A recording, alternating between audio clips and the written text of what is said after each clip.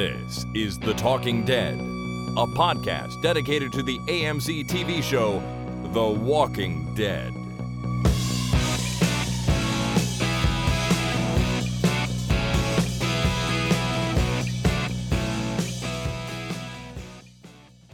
Hey there, Internet friends. My name is Chris. And I happen to be Jason. And this is The Talking Dead number 324, recorded on Victoria Day, Monday, the 22nd of May, 2017. Happy Victoria Day, Mr. Fairhurst. What did you do to celebrate the Queen's birthday today, Jason? Oh my God, I did some small engine repair on my lawnmower, and then I mowed the lawn. Funny, that's what she was doing too, I hear. Yeah, of course. Of course. Because, you know, when you leave your lawnmower sitting for 2 years and don't start it, you need to figure out what the hell and why it won't start. It turns out, if you leave it sitting with gasoline in it, it doesn't work after a while, which is what I've been saying about The Walking Dead for a long time, that you leave cars sitting there for 2 years and you go and try and start them. They won't start. Right. So you learned that, or you proved that theory with your lawnmower. That's right. I had to siphon out all the old gas and put in new gas, and I also cleaned the undercarriage and sharpened the blade, and I looked at the spark plug. I don't know anything about spark plugs, but I looked at the spark plug, and I think that did the trick. Did you actually siphon the gas out? Yeah. Like put a tube in there, put your mouth on it, suck the gas. Oh, God, no. Right out? You go to Canadian Tire, and for $2, you get a gas siphon, which has a little bulb you squeeze, and it siphons the gas. There's no more sucking gas. You don't have to do that anymore. Oh, see, I didn't even know that. I've siphoned water out of a turtle tank before, which is pretty nasty. That's salmonella soup. You can't do that. Well, I drank some tequila after, so I figure I'm okay. Oh, yeah, you're fine. Yeah, thanks.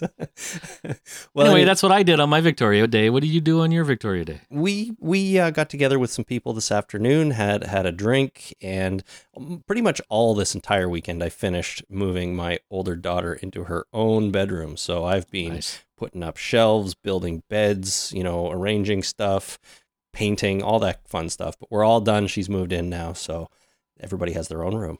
Snug as a bug in a rug? That's pretty much it. Yep. Only Izzy, the younger kid, got the new rug. So. Oh, okay. Well, everybody's got to have something. That's for sure.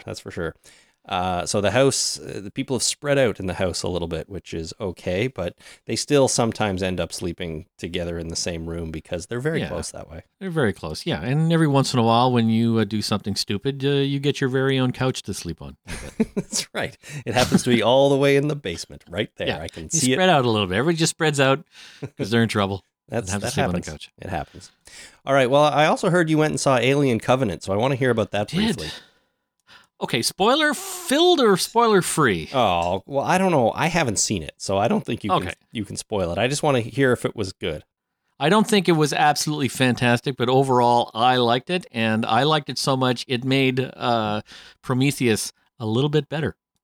I've heard that you should see Prometheus before seeing this one, and I have not seen Prometheus. Well, you should watch Prometheus. Why haven't you seen Prometheus? I don't know. It's just one of those movies I never got around to seeing. Oh, my God. That's on the list. I mean, come on. Braveheart, there was Fargo, and now Prometheus. I mean, at least you've seen Fargo now, right? I have, but I've heard Prometheus was a giant pile of shit, so I never wanted to see it.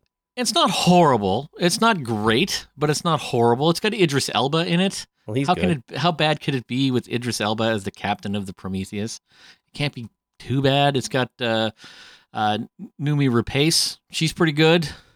Fair enough. It's got some good actors, but that doesn't always make for a good movie. It's not great, but Alien Covenant is a better movie. Mm-hmm. By far, it's a better movie, and it actually made Prometheus a little bit better. Okay.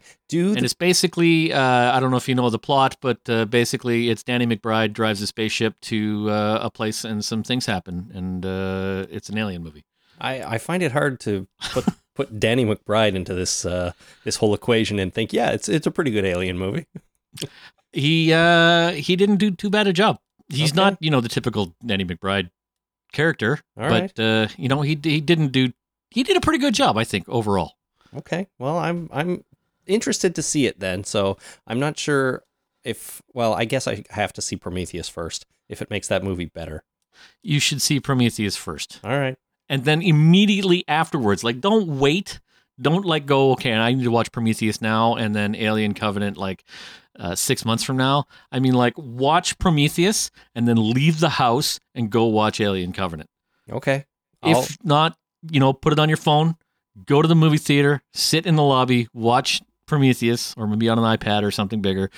Bring your, laptop or, full computer if you need to. I don't know, whatever you need to do. My 27-inch iMac. I'll bring that to the movie theater, and they won't wonder what's going on. You watch Prometheus and then immediately see Alien Covenant. Okay, I will try to do that. I don't think it's going to happen, but I'll try.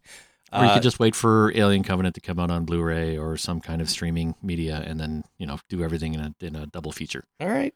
Yeah, maybe I will. Okay. Well, that's exciting. I'm just excited that you got out to see a movie. That's amazing. It is amazing. And the Alien movies. One of the things I like most about Alien movies. The aliens? No, the tech. The vision of the spaceship. How to drive a spaceship. It's I don't know what it is. It's very kind of. They never land on a planet. Like, I don't know if you've seen the original Alien movies, right? Yes. Whenever something happens, something blows up, catches on fire, they have to flip a bunch of switches. There's a whole bunch of radio, noises in the background or even in the foreground. The tech is very interesting to me. It's a very neat vision of the future. And even in this movie, it was great. There was this whole section where everybody was flipping switches all over the place, and I think it was awesome. Pushing buttons, flipping switches, it was great. Pulling levers. Yeah, exactly. It's like the Millennium Falcon. The Millennium Falcon in the cockpit. There's I don't know if you look around the cockpit in any of the movies, but do so. There's so many paddle switches in the Millennium Falcon on all the panels in the background, and there's levers and things to pull and all kinds of stuff. That's really neat. Alien movies are like that. I like the tech. Okay, very cool, very cool. I'll try to see it. I don't know. I'm pretty busy in the next few weeks, but if it sticks around in theaters, then maybe I'll get out to it. Okay. All right. Well, that's Jason's quick review of Alien Covenant, right? Is that what it's called? Yeah. Yep. Yeah. We are going to talk about The Walking Dead today. We have some Walking Dead news and, of course, the second half of our Jeffrey Dean Morgan actor spotlight. And by second half, I mean fun half. We'll get to that a little later. But first, there is one email I want to read from a listener. And because it's a listener email, I have to play this. Listener feedback. Now, Jason, I hope this message doesn't make you uncomfortable, but it is something I want to address. This email comes from Laura in New York. Laura writes, "This was my first year listening to your podcast, and I'm not sure I'll listen again. Almost every show, I found myself wondering why you two even bother watching The Walking Dead. You tear apart every aspect of the show and complain incessantly about the stupidest things. For example, in the season finale, you complain about the scenes of Sasha and Abraham. Those scenes added depth to the episode. You complain about JDM's acting, and I really can't believe you and some of your listeners complain about the length of some episodes. Really? What fan wants shorter episodes? Ridiculous. I could go on, but I think you get the gist. You should just enjoy the damn show or stop making podcasts about it." So, first of all, Laura, thank you for your feedback. And I don't mean that with any level of sarcasm. I do appreciate every email we get from someone, as long as it's not insulting or something along those lines. But I hate to inform you, I don't think we're going to stop making podcasts about the show. And I also think that over the years, we've been right and wrong, but relatively fair on the show. And by that, I mean, we have been fair to ourselves and fair to our listeners in that we've always sort of called it like it is or how we see it. And I don't think that's going to change. Yeah, ultimately, this podcast is about our opinion of the show, right or wrong, like you say, popular or unpopular. We, for everything we dislike about the show, there's things we like about the show. So, that's a fair criticism. I don't think it's fair to say that you should either, like the show or stop podcasting, because that just seems like a Talking Dead episode. Like it's just people talking about the show, but it's fanboy lip service as far as I'm concerned. AMC's this is not that Talking Dead with Chris Hardwick. Yeah. yeah, no, this is not that at all. This is about us reacting to what we see on screen. And I am acutely aware that over the course of 7 years, you and I have, it's sometimes hard to remember back to season 2 or something that happened, and there are times where we forget something happened. We don't reference something we should, or we get something wrong, and it happens. I certainly am not perfect, but I think that happens to everybody. And as the show goes on and on into the 8th, 9th, 10th, 15th season, I hope it doesn't get worse, but it might, because, season 2 was a long time ago. It was. And, I mentioned that because the scenes with Sasha and Abraham that Laura mentions, not so much the stuff in the house, but the stuff where they're sitting on that log, you and I both kind of completely missed the fact, or misremembered the fact that, her and Maggie were sitting out on that log at one point when Aaron walked up. So it happens, but I think overall we love the show a lot more than we don't love the show. That's true. And we're just going to tell it like it is. So there you go. Anyways, thank you, Laura, for sending that in. And if you're not listening anymore, that's too bad, but I do hope you are. All right, let's move on into the next segment, The Walking Dead News. The Walking Dead News. Alrighty, news is a little bit all over the place today. You know the company Funko, Jason? I absolutely do not know the company Funko, Christopher. You don't? They make those little vinyl Funko Pop characters, and they make them for every frigging... Oh, I know those things. I don't know, the name of the company that made them before this very second. So yeah, awesome. All right. Bobblehead things, and some of them are bobbleheads, some of them are not. But yeah, I have a couple of Elf and Ralphie for Christmas. Perfect. Yes. In fact, I have both of those too. Yeah. But we have a bunch of Walking Dead ones. The kids sometimes play with them, and at one point, one of them set up a wedding between Daryl Dixon and Snow White. Yeah, I knew I was going to mention that there was something in your family about about that. Yeah, so they are wildly popular, I think, and they are debuting 4 new figures in their Dorbz line. And Dorbz, D-O-R-B-Z. It took me a second, but I'm pretty sure that is short for Adorbs, which is kind of short for adorable. Well, that's convoluted. A little bit dense, but whatever. A little bit. But I figured it out when I went and looked at them. But they're releasing 4 new figures in their Dorbz line for The Walking Dead. You're going to get Carl, and then Carl with eye patch, and Negan, and then blood-splattered Negan. Nice. So if you're into that, you can find those. They are going to be exclusively at Walgreens stores for you collectors. Do we even have Walgreens in Canada? We do not. We do not. As far as I know, at least not in Ontario. So Jason's sad. You're going to have to take a road trip to the States, find a Walgreens, and pick these up. I can remember going to a Walgreens in New York City. When you and I were there? Yeah. I think we were. There was one around the corner. Anyway, that's too bad. I will not be picking those up unless you can. Can you order online from Walgreens? I don't think that's a thing. I don't know. I really don't know, but maybe. I don't know. Maybe I could order online from a company that their address is next to a Walgreens and ask them politely, can you go into the Walgreens and pick this up and include it in my order? If you got the right person at the right time on the right day, that just might work. But I'm thinking Adafruit. I ordered a few things from Adafruit over the last year or so, and they might be next to a Walgreens, so I could put in a special request. Okay, well, you let me know how that goes. If not, next time I'm in the States, I will swing by a Walgreens and buy up the entire stock. That sounds expensive, but yeah, fantastic, great, good work. Probably not. Then you'd be charged as not charged, but you would be have to pay duties and taxes as if you were an importer of what do you call these things? Fuggles? Funko. Right. You'd be an official importer of this product. Yeah. Well, maybe I should do that. Maybe I should do that. Now, the next item here relates back to something we talked about. Was it last time or the podcast before?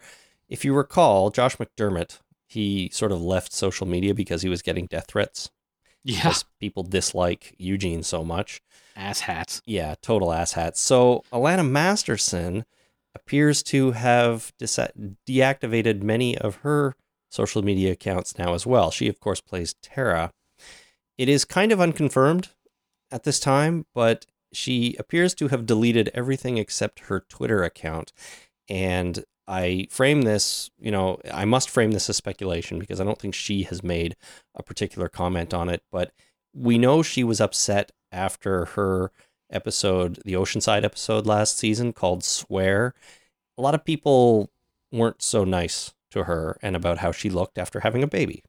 What's wrong with people? Oh, seriously. Some people are just giant jerks. That's the problem.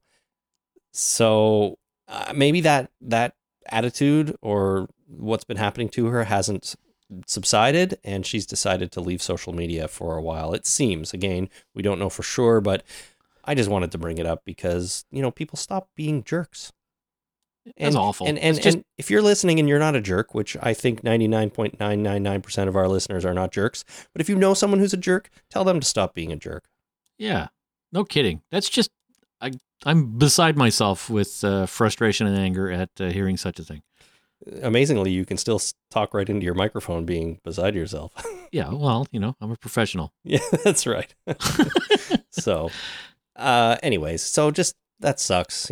People shouldn't have to go through this sort of thing, and smarten up.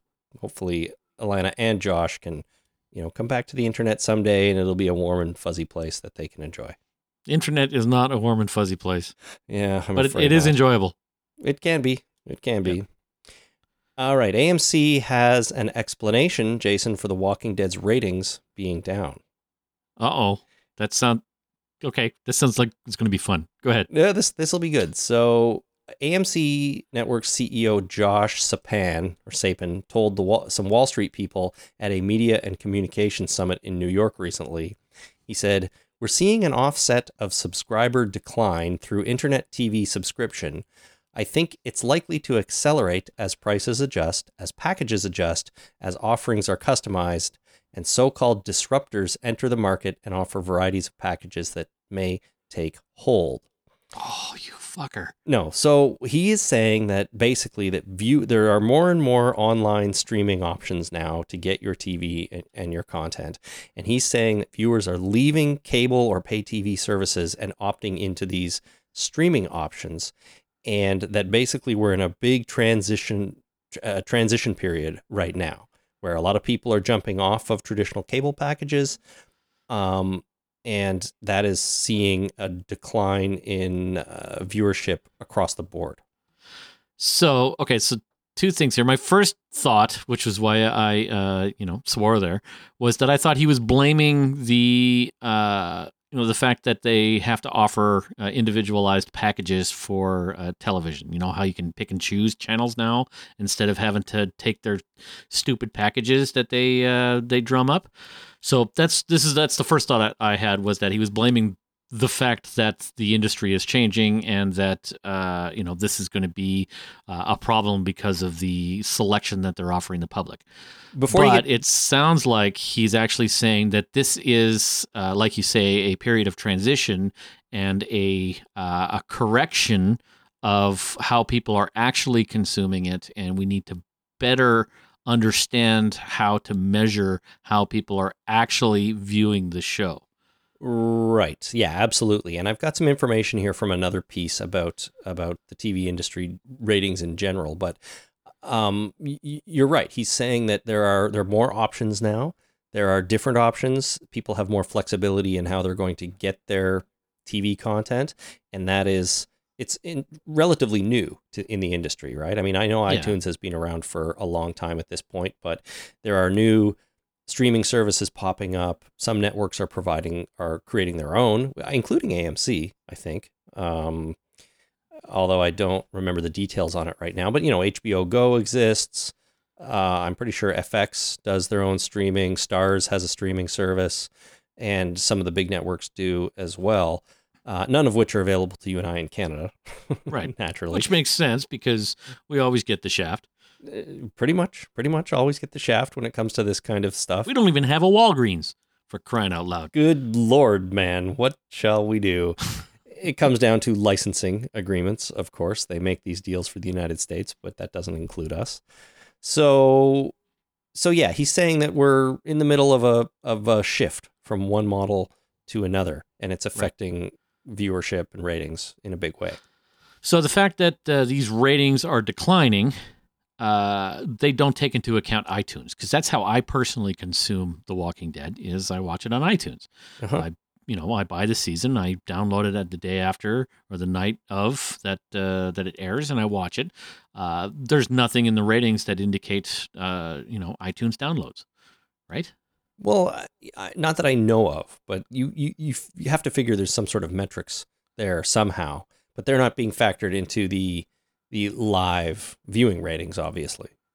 Right. Because they're not.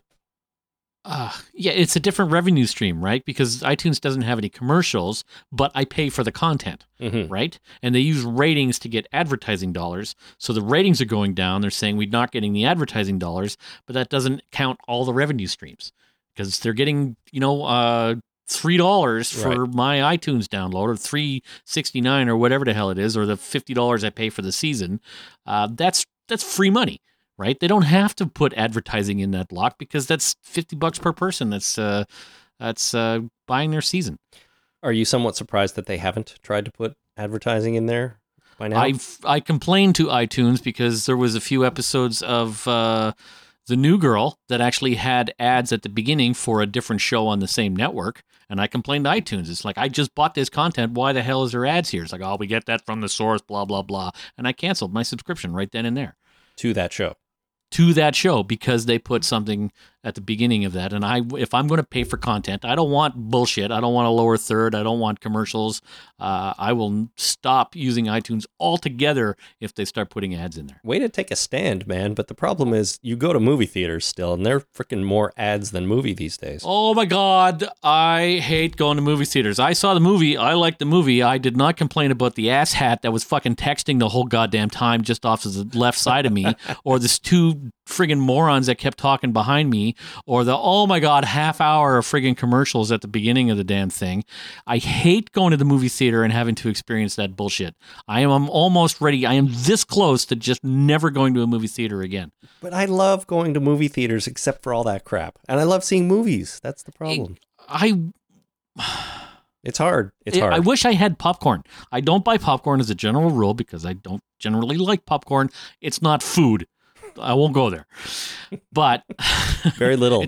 The starches are too complex for you to be able to process. It's not food. It's butter filler. It's a way of consuming butter or whatever. If I had popcorn, and I'm considering buying popcorn just for the express purpose of throwing it at assholes that do shit like that. You know who's going to get kicked out, though? It's you for throwing popcorn. Yeah, okay, no problem. Might be worth it. I'll raise a fuss. All right. You think the management will understand the fuss? They have to. They'll understand. I don't know how to complain. Do I complain to that guy? Do I complain to the usher? Anyway, what's my point? Commercials suck. If they even put a branded logo of the channel in the bottom right-hand corner of content on iTunes, I will return that shit. I do not want to see it. I want my content pristine. Wow, that's pretty harsh, man. Don't they have channel logos in the bottom corner? No, generally they don't. Okay, I haven't paid attention, but I bet it'll happen. I bet there's going to be an ad at some point. I'll stop consuming content that way. All right. I will get it some other way. I will complain right to AMC. I'll knock on Gail Enherd's front door. Knock, knock, knock. What the fuck, Gail? And you will be taken away in a police car.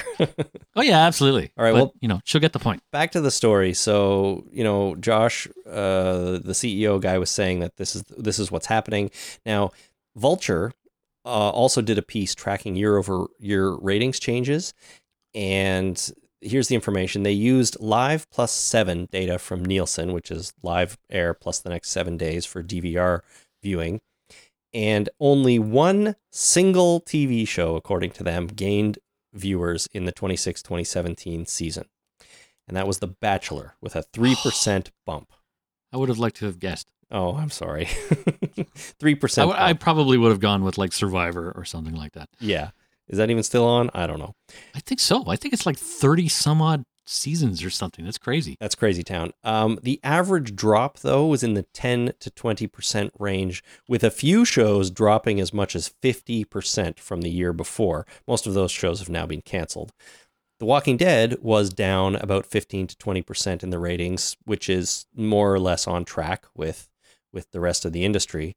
So it does seem to be a pattern. It does seem to be happening across the board. It's not just Walking Dead. It's not because people are getting tired of the show or they didn't like the season premiere and they were turned off by the whole thing. In general, the industry seems to be shifting down a little bit in the ratings. Yeah, it's how people are consuming the product. Yeah, exactly. So I do think Josh is onto something there. Now, he also at this New York summit said about The Walking Dead specifically, he said it's pretty alive and vital, and there's a long time that we're going to be playing with The Walking Dead. All right, then. So no chance of it being canceled or anything like that anytime soon. Now, along these lines, back at Paley Fest in Los Angeles, which was earlier this year, Scott Gimple said this: "We are trying to do 20 years. The Walking Dead, The Walking Dead comic has certainly done it, and I look forward to every issue. The Simpsons has been on 26, 27 years, so that's a challenge. So, okay, challenge accepted." Fun fact, Survivor has 34 seasons. But it hasn't been on the air for 34 years. They've done they probably do multiple seasons per year. Like, why stop? It's Survivor. I guess so, yeah. People will watch it. Same with The Bachelor. They have Bachelor, Bachelorette, Bachelor in Paradise, Bachelorette in Paradise, Bullshit Bachelor, Bachelor Ass Hats, all those different shows. Mm-hmm. And they just play them all year round. I assume Survivor, I sure hope they haven't been around for 34 years, but it feels like it sometimes. It does feel like it. So anyways, what do you think about that? This quote I found from Scott Gimple came from Forbes, and in that article they admitted that the Simpsons bit sounded like a bit of a joke, but he seemed deadly serious about the 20 season comment. Yeah, there's not a chance in hell. I mean, the actors can't commit to that kind of thing. They're going to want to move on at some point. Carl's going to go, you know what? I've had like 7 kids and I'm retiring next year. I'm just going to call it quits. Right. But the idea is that all the actors can move on, but the show can continue. You can't survive that kind of thing unless it's built into the show itself. Like Law and Order went 20 years. Law and Order SVU is in like its 17th season or something like that. It's pretty crazy. They have a constant rollover of the cast, but that kind of show can do that because it's a procedural drama. The whole idea is a self-contained plot. The characters are not the main focus of the show. The Simpsons, absolutely the characters are the main focus of the show. They have not changed in those 27 years or whatever. And that show seems to have survived that. And that is such an outlier. That is not the norm.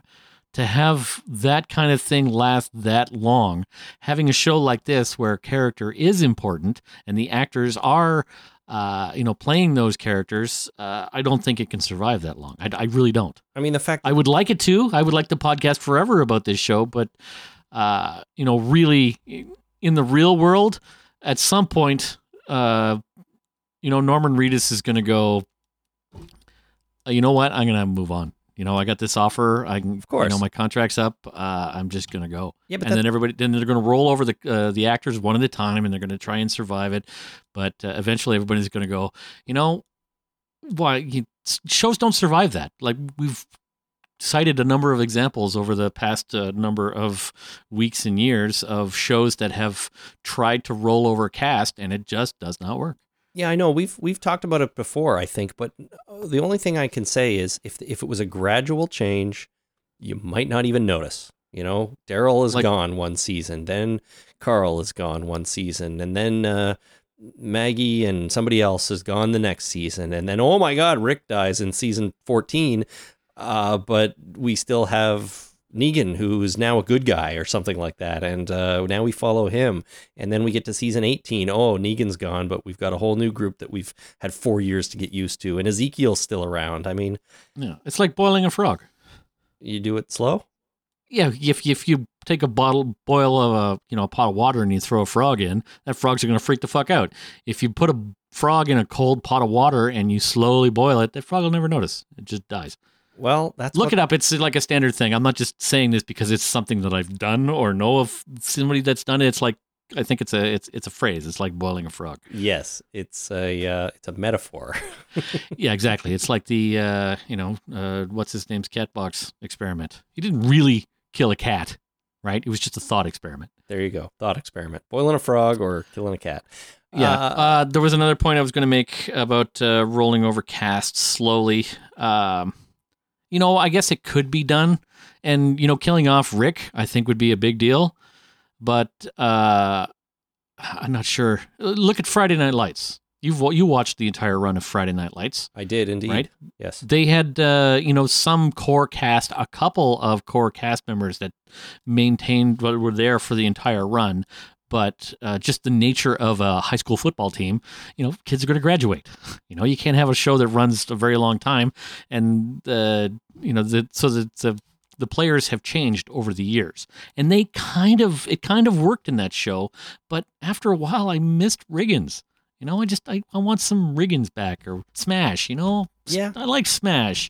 Yeah. Smash back. I understand. I get it. I just think I think The Walking Dead actually has a reasonably good chance of making this work if they do go that long. I'm not saying I want them to, because ultimately you want it to be a good story, great show, entertaining, all that.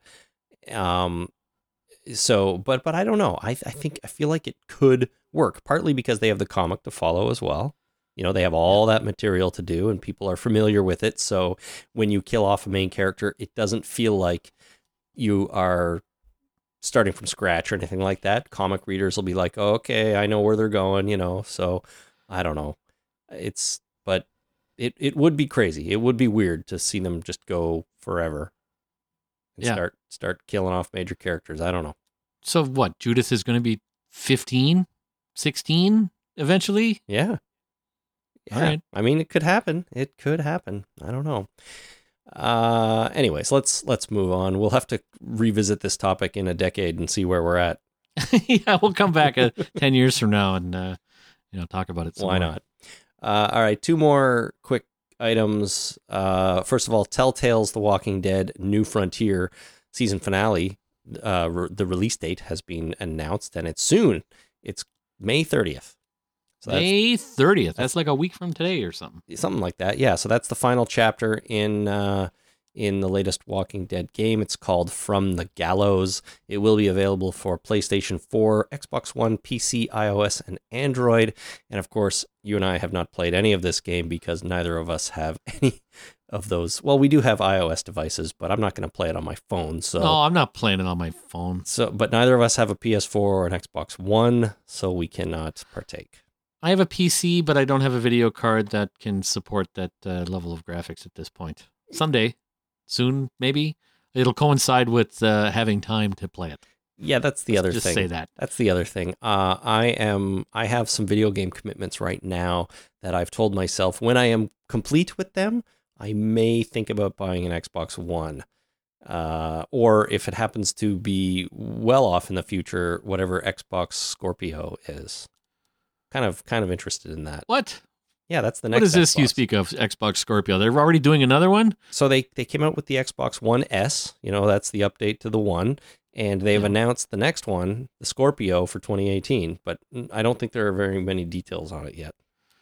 Oh, come on. But that'll be the one. If I'm still... I'm too old, I guess. I'm not ready to move on from my Xbox 360, I guess. Yeah, no, I guess not. You don't even have a second... you have the original 360, right? Well, was there a new one? Well, there's the smaller one. The smaller Oh, yeah, no, case. it's the original one. Okay. I'm surprised it still works. Well, it might not. I don't know. It's been on the shelf over there for 8 months. I haven't plugged it in quite some time. I played Hexic when Jasper was first born for a little while. Jenny and I played a little bit of Hexic, but that's about it. God. Well, he's coming up on a year old soon. He's 9 months old today. Well, congratulations to that. But boy, he'll Thanks. be a year in August, right? Yeah, August 22nd. He's crazy. It's That's- crazy. He's so big. It is so Oh my big. God, he's so big. Christina was there last week, and she told me he's huge and he's mobile and he's standing up and he talks a lot and super adorable. I played catch with him for the first time yesterday. He's dorbs. It was awesome. He's adorbs. He's dorbs. That's correct. We learned that phrase earlier tonight. Yeah, that's a word. No problem. Of course. If someone said it, it's a word. All right. Finally, I wanted to just address something that someone asked me recently. Why are we not talking about all the Fear the Walking Dead previews? And there is kind of a reason. I don't know if you guys will think it's a good reason, but I've decided that I want to go into season 3 of Fear the Walking Dead as blind as possible. So I haven't been watching any of the trailers and previews they've been putting out. I assume you have not been watching them either because it's just sort of in your nature. Yeah, stupid and uninformed. It's a life choice. There you go. In my case, it was a conscious decision to not watch them because I just want to start the season fresh. For some reason, I just don't want to have that preconception going in. And I'm trying kind of a new thing and see how it goes. I'm focusing on watching videos on how to make your own table saw. Well, that's good. You have to have priorities. Of course. Should we podcast about that? Probably not. No, probably not. All right. Neither. But I haven't been watching any of the previews. In fact, I didn't know there were previews because unless you tell me, I don't know anything. Jason doesn't use I'm the internet. I'm terribly uninformed about the world around me. Right. It's really kind of scary at this point. Well, you should just watch the news once in a while. But I won't. do watch the news, but they're not going to tell me about previews for Fear the Walking Dead. That's not going to show up on, CBC at 5. No. Or this, Metro Morning that I tend to, it's on TV, Metro Morning. You can listen to it on the radio or you can watch it on TV before 7 o'clock. I didn't know it was You on didn't TV. know that, did you? No, I did not. There you go. I do that. All right. I guess I don't get up early enough. Anyways, in case anyone is worried, though, we do not intend to do this or take this approach to the Walking Dead trailer that will come out at Comic-Con this summer. We will definitely watch that, analyze the shit out of it, talk about every frame, and, nothing to worry there. 30 frames a second, 4 minutes for the video. Sounds riveting. We can do it. We can do it. Yeah. All right. That's all the Walking Dead news for now. Last thing on the agenda today is to finish off our Jeffrey Dean Morgan actor spotlight. So last time we talked about a couple of TV shows he did and, of course, Watchmen. This week we are going to talk about 3 movies he's starred or appeared in, I suppose. The first one being The Possession from 2012. Then we'll move on to The Accidental Husband from 2008. And going back in time to Undercover Heat in 1995. So why don't we just do them in that order, Jason? We'll start with The Possession. From IMDb, the description of this movie is: a young girl buys an antique box at a yard sale, unaware that inside the collectible lives a malicious ancient spirit. The girl's father teams with his ex-wife to find a way to end the curse upon their child. The movie, of course, stars JDM as Clyde. It has Kira Sedgwick as Stephanie. That's Clyde's ex-wife. And the girl, Emily, or M, as she goes by mostly in the movie, is played by Natasha Collis. She's the possessed daughter. So young actress. I think no more than maybe 11, 12 years old when she shot this film. Right. It was also produced by Sam Raimi, which I did not realize until the credits rolled at the end and I saw his name. Really? Yeah. I did not know that. Okay. I guess I didn't watch the credits. Or you had your eyes closed or something at that point. I don't know, because you were so terrified of this film. But yeah, produced by Sam Raimi, a guy I really like and respect and really enjoy all of the work he did with Evil Dead and a number of other movies. So The Possession, Jason, it's a PG-13 possession horror/thriller movie. What did you think? I thought it was horrible. Really that bad? It was basically, with the fact that it was called The Possession and it's sort of like The Exorcist. It was sort of like that, but with a box involved instead of it was bad. I didn't like it. My problem is with scary movies in general. I cannot watch scary movies by myself because they do not scare me, and I miss the point. And if I watch them with other people, at least I can, enjoy the movie as being part of a group of people that are, emotionally involved in it. But if I'm watching it by myself, I don't get it. It doesn't make any sense to me. All I could think was, man, this house this guy bought was, wasn't put together very well. The floors were all crooked. The molding was bad. Obviously it was a set. It just, I don't know. That's the kind of thing I noticed. So have you never had an experience at a movie, like, I guess a scary movie, that you at least feel a little bit of tension or feel your heart rate increases, or you get a little bit nervous or anything like that? You don't have to be fully into it. And you don't have to look at that and be like, oh my God, that's real. It's happening to me right now, or it will on my way home. But you never just sort of sit and kind of get into a movie enough that it makes you nervous or tense? Horror movies, no. Huh. If I'm watching them with other people, yes. I think one of the scariest movies I ever watched was The Exorcist, but granted, I was watching that with my family at the time, and I was in grade 3. I was way too young to watch The Exorcist. Clearly. When I first saw The Exorcist. I gave my mom shit for this about 6 months ago. I told her, hey, what the hell?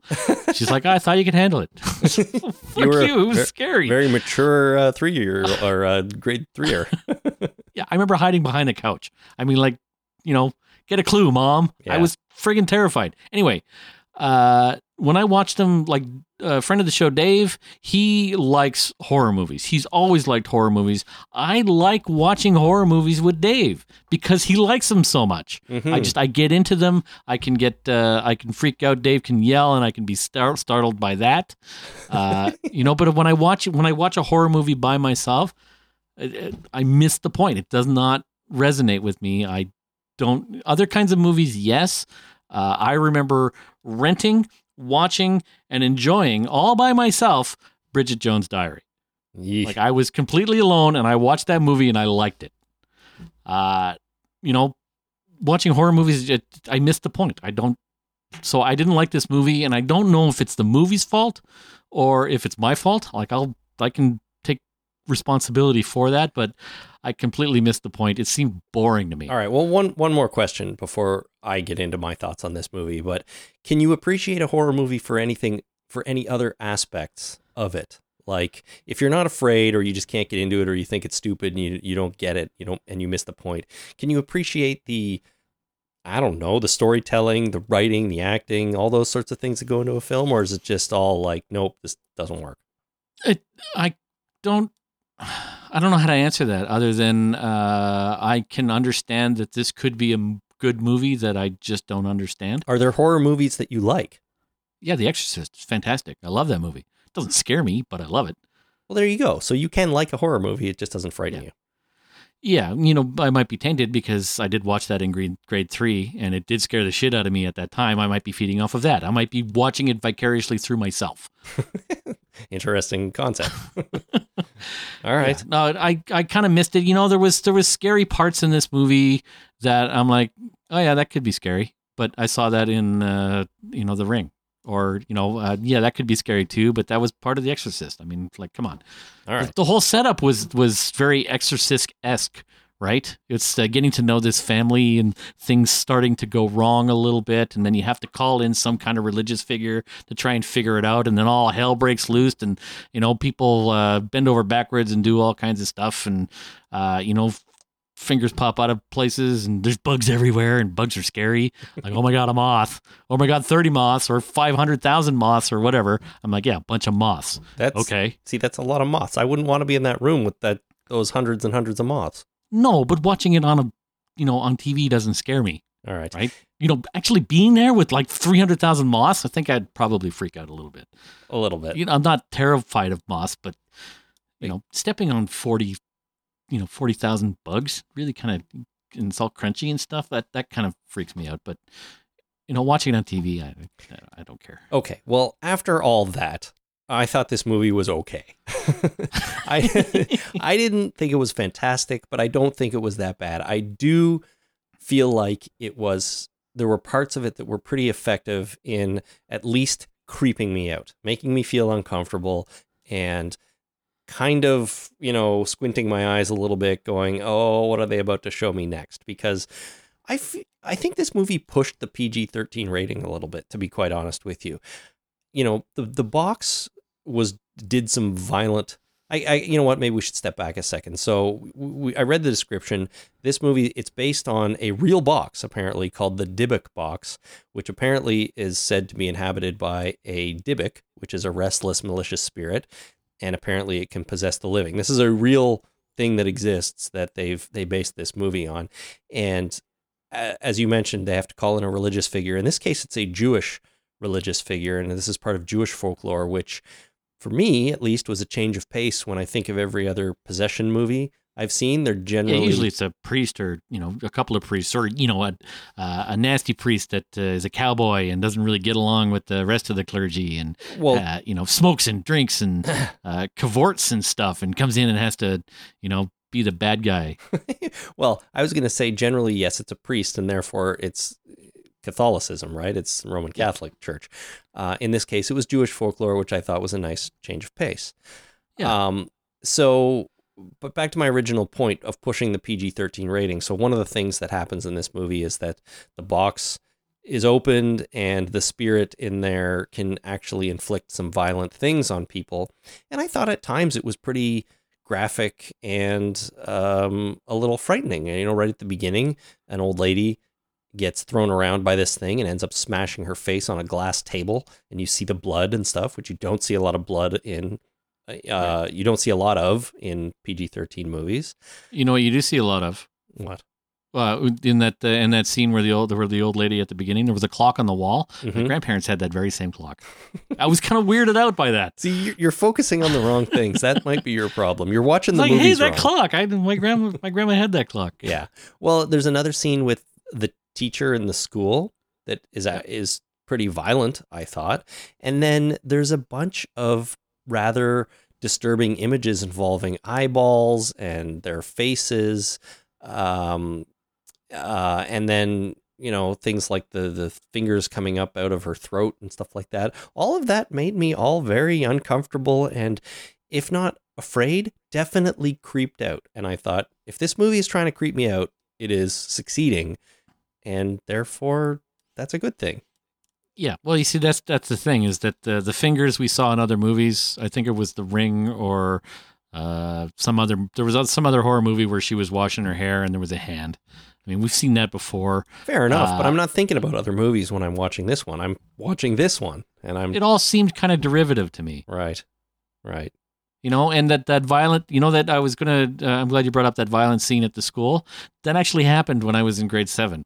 Only it was this guy got pissed off at this girl. I won't name names, but he just full on punched her right in the face, right in the middle of class. It was a whole thing. That's not cool. No, it was horrible. It scars me to this day that I saw that, and I'm still pissed off at that guy. He's like 40 years old now. I don't know where he is, but I'm still mad at him for doing it. Fine, but stupid ass. He didn't throw her out the window like in the movie. No, he didn't throw her out the window, but it was just full on punched her right in the face. It was awful. Good. That's not good. Well, anyways, yeah, don't punch people in the face, people. Yeah. And then, beyond that, I thought the girl, Natasha Callas as Emily, was pretty good. I thought she was a pretty good young actress.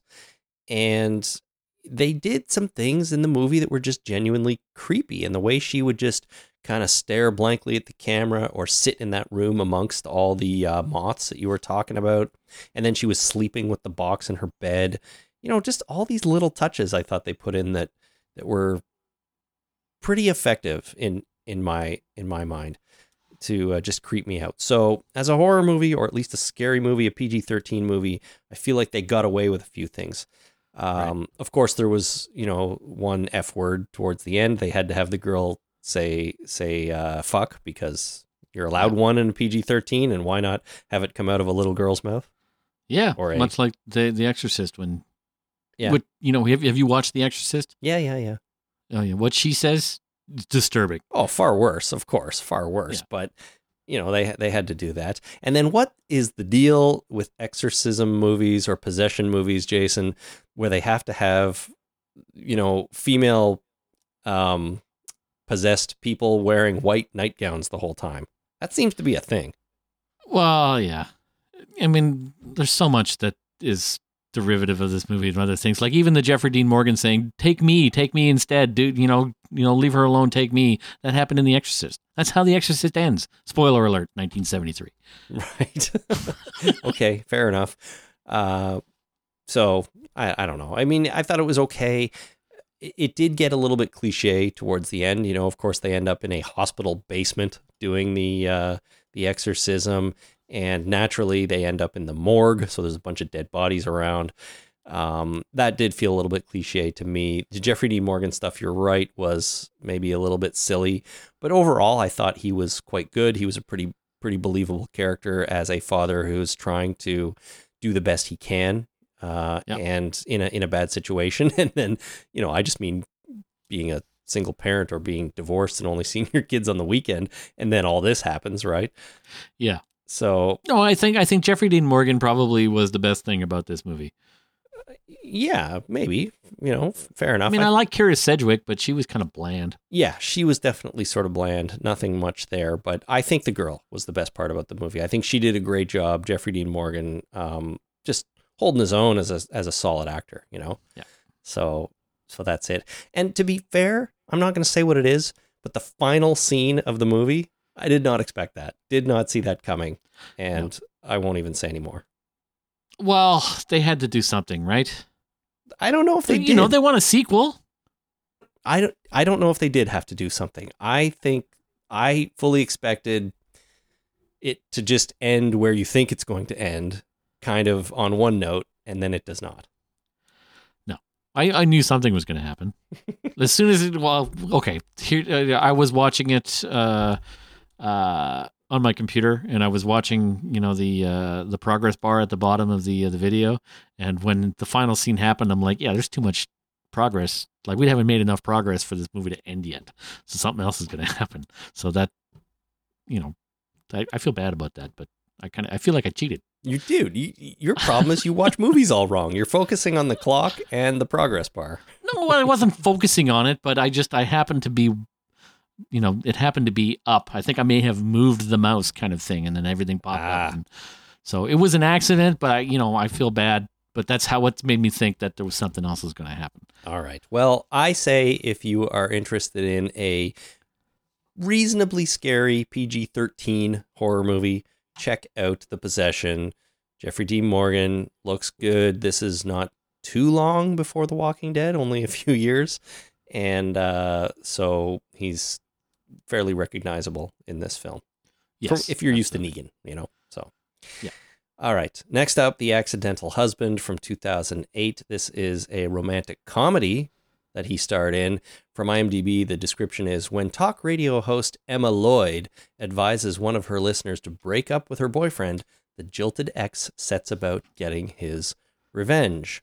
Uma Thurman stars as Emma, the radio host, and JDM plays Patrick, who is, of course, the jilted ex.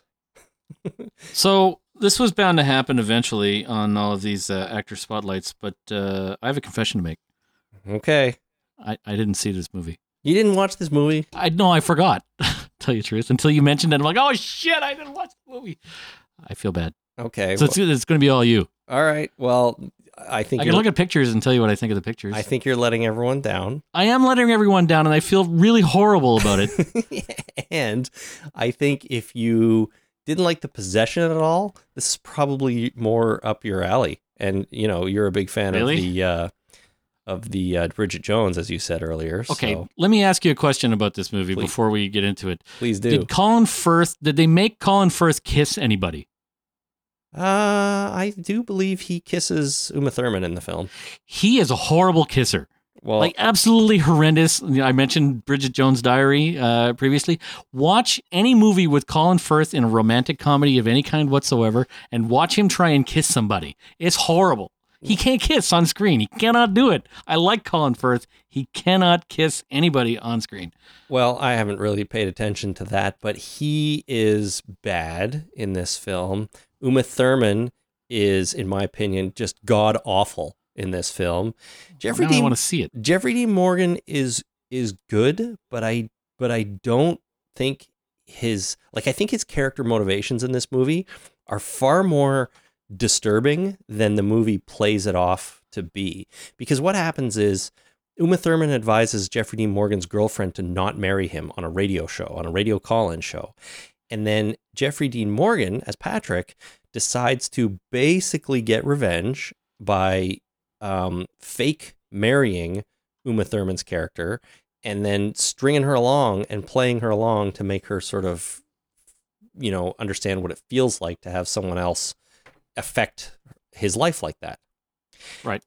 And there are some scenes in this film, especially early on, that I thought were really, really kind of creepy and wrong. Basically, she comes to a bar to confront him where he hangs out a lot, and the bar is full of dudes, and basically they manipulate her into getting super drunk and just making a fool of herself. And I found it kind of insulting and really derogatory towards women that they would depict this on scene and do it in such a flippant way. That sounds horrible. I know. That's like that movie where Kevin James and what's his name pretend to get married in order to get benefits or something. What is that movie? I don't know, but whatever that is, at least it sounds like the two people are complicit in it, right? They're both doing it. They're both just trying to scam the system. In this case, it's a room full of men manipulating a woman, one who's supposed to be a strong, confident woman, and so on, and she falls for this. And two, the movie seems to think that this kind of thing is okay, including Jeffrey Dean Morgan's character Patrick, who's kind of the leader in all this. Now, he takes her home, he puts her to bed and doesn't do anything, inappropriate after that, but I still feel like it's a pretty terrible, thing to depict. It's like giving somebody a roofie and then taking them home and tucking them in. You still roofied them for crying out loud. That's what I'm saying. Yeah, it's played off in a really comedic way, and maybe I'm overreacting a little bit for this type of movie, but I noticed it and I felt it was pretty bad. Now, that being said, Jeffrey Dean Morgan does have a few comedic scenes in this film that I enjoyed. There's one where, when she, in the same bar scene, when she first walks in, he like drops down behind the bar, like all of a sudden to hide. And it was kind of a funny slapstick moment. And then later on in the movie, they are out cake testing or cake sampling. Mm-hmm. And I just found the whole scene kind of funny because he has a fork in each hand and there's cake all over the table and he's just digging in with both forks and he's eating it and wisecracking the whole time. And I did find that sort of amusing. So I did have a couple of laughs in this film, but overall, I thought it was terrible. I thought almost all the characters were just insufferable, especially Uma Thurman. Oh my God, I can't believe anybody would spend any time with this person. She was just so annoying. She can do bad things. Like Uma Thurman, when she's, compelling and in a movie that is good, she's very good. But when, like Pulp Fiction or anything Tarantino, really, but she's done things that have just been horrible. Well, this is one of those things, and she couldn't save. She's a good actress, but she couldn't save this terrible character, I didn't think. I also enjoyed Jeffrey Dean Morgan's accent. He had a little bit of a New York sort of accent. He did a good job there. And he's a firefighter, right? He's a firefighter. He makes a really good firefighter. Really? Because, he's wearing a firefighter outfit on the picture of the cover. Well, he's especially believable as a firefighter, in my opinion. You know what's sad? Wait a minute. Sorry. He's especially believable as the kind of firefighter you'd see on a firefighter calendar. Oh, I see. Okay, good. There you go. But what's sad? I own this movie. And you couldn't even find time to watch it? No, I forgot about it. I feel bad. It slipped. I knew it was on the list.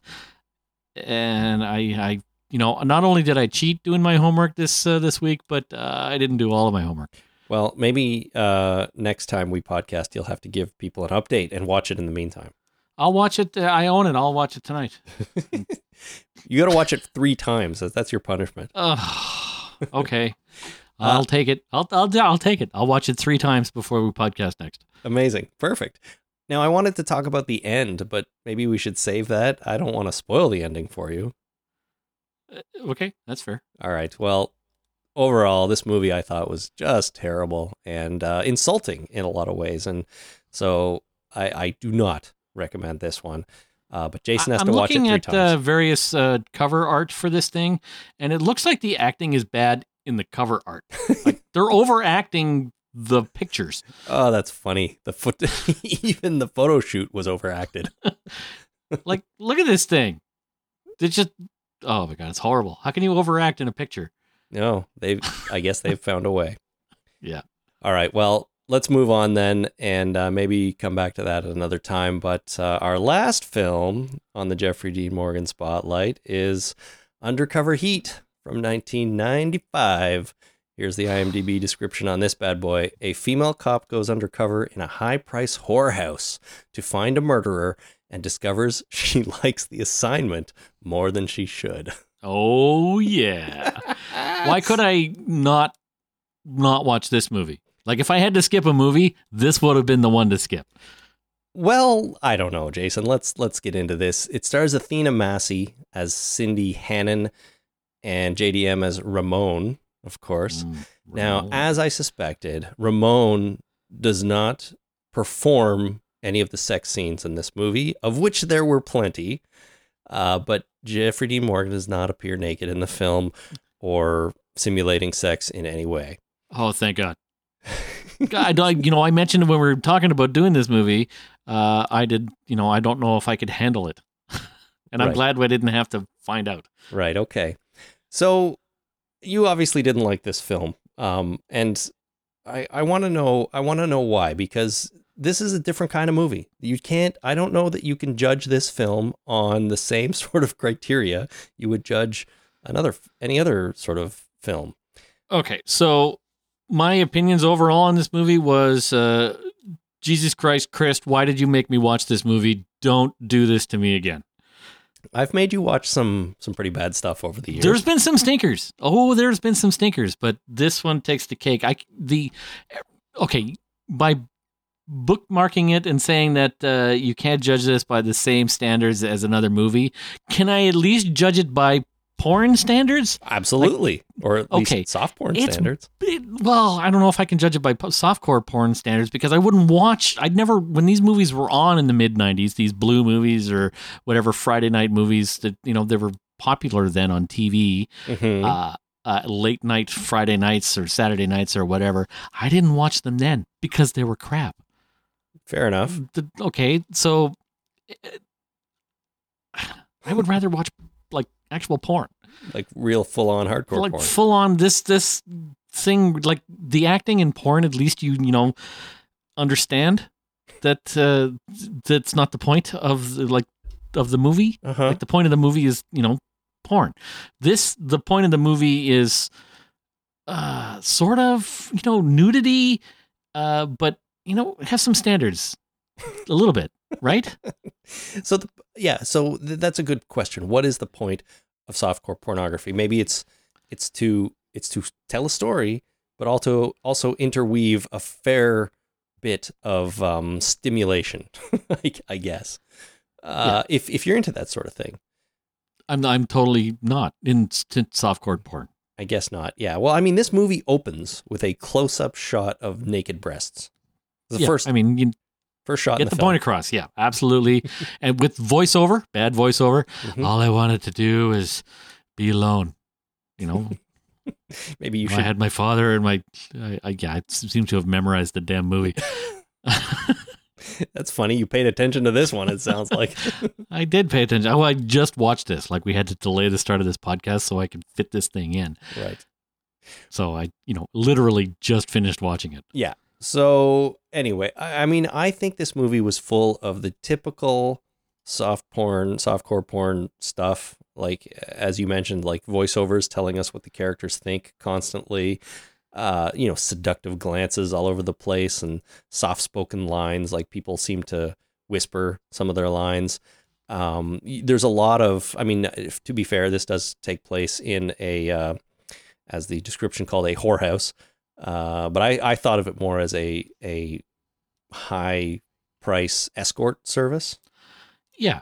But, in-house or out calls. Right. They do both. You could come in and have, relations, or you could invite someone over to have relations at a remote location. There you go. So because of that, there are a lot of women lounging around in their underwear, seductively stroking their own shoulders a lot. You see that a lot. There's people getting naked for no reason, of course, which happens a fair bit. There's a character named Rain, one of the other prostitutes, who does a striptease for Cindy, which is the main character. I recognized her as soon as she came onto the screen. I'm like, I know her from somewhere. Really? And I'm like, okay, I feel bad about knowing her from somewhere. Turns out she was in. What was the name of that movie? It was the girl from Saved by the Bell went to Vegas and did a whole bunch of stripping. Striptease. She was in Striptease. Okay. I, obviously remembered that somehow. I don't know. I was like, I know her from somewhere. And then I went like, is she a porn star? And now I feel bad about it, but she's not. She's just was in this other, Striptease being the stripper-related the movie. highest profile blue movie that ever existed. Sure. Let's just say. So she's been typecast, apparently. But I was going to say she's doing a striptease for Cindy, like the main character, Athena Massey's character, to, show her what she's got for absolutely no reason.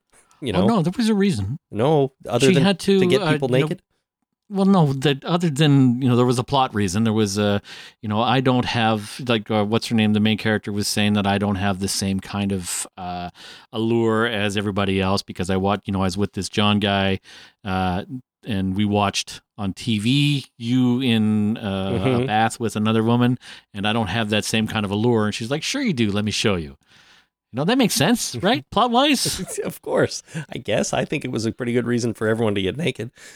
And then the prostitutes are portrayed in this movie, generally as subservient, of course, but in reality, kind of in a position of power. They're the ones that they are in control when they're with one of their clients, kind of.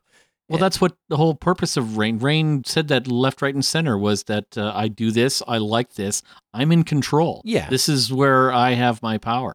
Right. I'm just saying that's kind of typical. Like, there's nothing unusual there. It is the way it is. So, not much going on there. And as far as JDM goes, he plays this strange character that is not one of the clients. He actually works at the whorehouse. He is sort of like the office manager. He's a whore wrangler. Really? That's a thing? No, I don't think that's a thing, but that's basically what he is. He just kind of wanders around and is muscle? Is he muscle? Is he keep the Johns in line? Maybe. He seems to Does he make the girls do things? I don't think so. He just kind of is there for moral support. Well, that's what I mean. It feels like he's kind of the office manager, or, he's like the friend of all the women working there. He knows them well. He's kind of like their friend and not their boss, almost. So it's strange. Completely superfluous, wasn't he? He really was. He was not part of this movie for any real reason. He did, in the end. It turns out he is the brother of the murdered prostitute at the beginning, who she's there investigating undercover. Yeah. And so he played that part, but it really was pretty unnecessary for the whole film. And then I'm going to spoil something here. Yeah, he died off camera. He dies at the end off camera. It's so brutal. She's sitting there in a room, and then you hear like car screeching tires and a crash outside, and she looks out the window and goes, "Oh my God, Ramon!" And there was no point to the Ramon character. And then he's dead. Yeah. Sorry, JDM, but you didn't need to be there. You didn't even get to have sex with anybody. No, but boy, did he look young, eh? Oh yeah, he's 12. He looked really young, and for some reason, he reminded me a little bit of a young David Duchovny. Something about the way he acted and the way his voice sounded back when he was, I guess, in his 20s or whatever. He wasn't wearing a dress. No, he was not. But he reminded me of young David Duchovny. I don't know why. Now they've had, they don't seem similar to me anymore. But no, something about him back then did. Overall, this movie was pretty stupid. It was there to show a lot of sex. I think they were a good 38 minutes in before we got a lesbian scene, though. So I give them credit for that. They often break out the lesbian scene right near the beginning, I think. Do they? Well, I don't know. I've not watched enough of these to really... I don't know. I feel like that would come sooner. Big threesome scene towards the end. So that feels like I don't know, something they would do. But just in general, I thought the beginning of the film was okay. It set up the story. It set up what was going on. We had more scenes in the police station where they're debating whether she should, in fact, go undercover and take on this job. And I liked her partner. Her partner was an entertaining guy. He looked like the douchebag from friggin' Die Hard. The guy at the beginning saying, I make $1 million deals for breakfast. He totally looked like that douchebag. Maybe his hair a little bit, but not the same guy. I pegged this thing when I was watching it. I'm like, this has got to be the 80s. I mean, it's so 80s. It's totally not, but it feels like the 80s. Right. Well, I like the partner. I enjoyed the setup. I must admit, I enjoyed the setup at the beginning with them, and the police chief was an entertaining guy. Come on. I was kind of surprised we didn't run into the brothers or the father. I mean, the whole beginning of the movie was talking about the two brothers and the father. The father was the partner of the police chief. Mm-hmm. He's not the police chief. He was the okay, I'm gonna pick nits. He was their sergeant, and then he kept saying that I'm your commanding officer. He's not a commanding officer. He's a sergeant. He shouldn't even have his own office. Well, yeah, I'm not worried about that in a film like this, I'm afraid. Yeah, okay, see, that's what I mean by I'm picking nits. But her father was his partner before he retired to move to Florida, and then she has two brothers, and they were all very protective of her, and I figured that they'd play a part. Like the whole beginning where she was, getting dressed for the first time, which was, we see boobs, and she's saying, all I wanted to do was be alone. I had my father and my brothers, and they protected me, and they, they beat up, they would threatened to beat up anybody that even looked at me wrong, and nobody would ever come near me because of them. And all of a sudden, she's getting into this dirty underbelly world of, a whorehouse, and she's going undercover as a prostitute. It's like, where's the brothers? Well, shouldn't they show up and try and protect her at some point? And then the police chief and her partner have to, she's doing good work here. We just have to let her alone a little bit. Then they get mad and they beat up Jeffrey Dean Morgan or something. Well, no, but see, the brothers and the father were the idea behind those guys, who we don't see in the film, as you said. But the point is, they're used to set up her past. And so that doing this kind of thing is a real big step for her. And it's something she wouldn't normally do and wouldn't feel comfortable doing. So it puts her into this world, as you said, this seedy world of a whorehouse, completely, which is just completely out of character for her. Now, fair, it might be out of character for most people, but it sets up her personality and her past, which makes what she's about to do more difficult. Okay. I'm with you there. The writing in this movie was bad. I mean, this is what I'm saying. It was horrible. I thought it started okay. The premise was okay, but it falls apart at the end. Like, you get to a point in the middle where it's just meandering, doing nothing, it feels like, and the plot is not being moved forward or anything. And then the end is just the stupidest, most anticlimactic ending ever, I thought. I'm going to spoil it. I think that's fair here, but they confront the killer in a room, and turns out he's one of the Johns. Yep. And then somebody else from the movie sneaks in and shoots him in the back. Yeah. And then the movie ends. And oh my God, the last scene of the movie is her having sex with her partner. Yeah, they were the love interest. They were in love the whole movie, right? Like they had sex at the beginning, and then they were a couple, right? No, they didn't have sex at the beginning, did they? I thought they sure did. Okay. I totally bought them as a couple. I knew that they were having a couple. I felt like, okay, after all of this, she's finally back with her boyfriend, and they're having a romantic encounter, and, they can put all of this prostitution stuff behind them. Oh, see, I was confused by that. I didn't get the couple thing from the beginning. I thought they always had a very platonic relationship, and he was concerned for her like a sister. Didn't they have sex right at the beginning? I don't know. I don't remember seeing that. I think that was a dream at the beginning. Oh. I think it was a dream, because then she wakes up and he's not there. And then at the end, yeah, you're right. There's a scene at the beginning, but it was a dream. And at the end, she wakes up, he's there in the bed, and she gets a phone call from the sergeant. And the sergeant's like, "Where is he? Have you seen him?" And she's like, "No, I haven't seen him. I can't keep track of that guy." So, Oh, you see, so that was the snake in the mailbox. I completely missed it because I didn't realize that it was a dream sequence. yeah. I think it was definitely a dream at the beginning, but I was like, oh. They didn't put enough Vaseline on the camera lens. Is the problem to make it a little enough misty. I guess not. Because that's what they do to make things like misty and stuff, right? Right. That's right. Or they used to, but now they just like press a button and go, misty filter, blink. The Vaseline on the camera lens filter, yeah. Yeah. So I've got a few other notes about this. The sergeant finds Tracy, who's murdered at the beginning by strangulation, but then a couple scenes later, he comes into the whorehouse and he says to Ramon that she was gunned down. Now, there was a gun involved in the scene. However, it was not used. So I think either that was a mistake or police chief just doesn't know what's going on. But he's a sergeant. He doesn't know. Okay, whatever. I did notice it. So Cindy, the main character who's undercover, the plan is she's going to be working there, but the police have set up a bunch of Johns that are going to come in and ask for her, and therefore she can go with them to get information while she's there, but not have to go through with any of the typical services that a prostitute would provide. But the first one she gets is, not one of the plants. And so she does have to take her clothes off for him. And I thought to myself, so she takes her clothes off and she isn't expecting to have to do that. She's expecting to just sit there quietly and talk with him. But when she does take her clothes off, of course, she has fancy lingerie on underneath. Which, if you're not expecting to get naked, would you wear that or not? I don't know. I'm just wondering. I'm wearing lingerie right now, and I'm not expecting to get naked. All right. Well, that's good to know. It makes me feel good.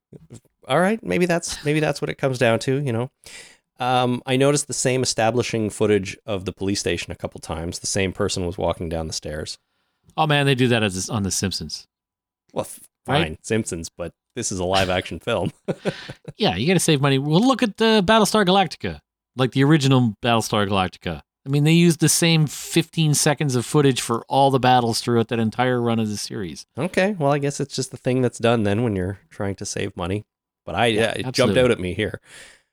There's a scene in this movie where she has a chance to get information from a computer, like an amazing ancient laptop computer, and she opens it up and she needs a password to get in. And then something totally unexpected happens, Jason. Unlike every other movie ever, she is unable to guess or crack the password and she has to just put it away and it's useless. Brick wall. I didn't know the password. Oh, well. Yeah. 1995. Computers stymied me. But that doesn't happen in films. Anytime there's a password, someone guesses it or deduces what it is, and they get in. In this movie, it's like, oh, password, I'll try a few things. Oh my God, I ran out of time because someone's coming back, and that's it. Never again. Computer not mentioned. Done. I think that was I liked it. I thought it was great. Bold choice, a bold a storytelling choice. Yeah, absolutely. And then what the hell was with Mrs. V's eyes? So Mrs. V is the one who runs the whorehouse. Mm-hmm. What was with her bizarrely light blue contact lenses? She was supposed to be mysterious. Don't tell me you didn't notice them because they were weird. Oh, I noticed them. Yeah. And I also noticed Jeffrey Dean Morgan, every time he looked at somebody, his eyes kept wobbling left and right. They were all over the place.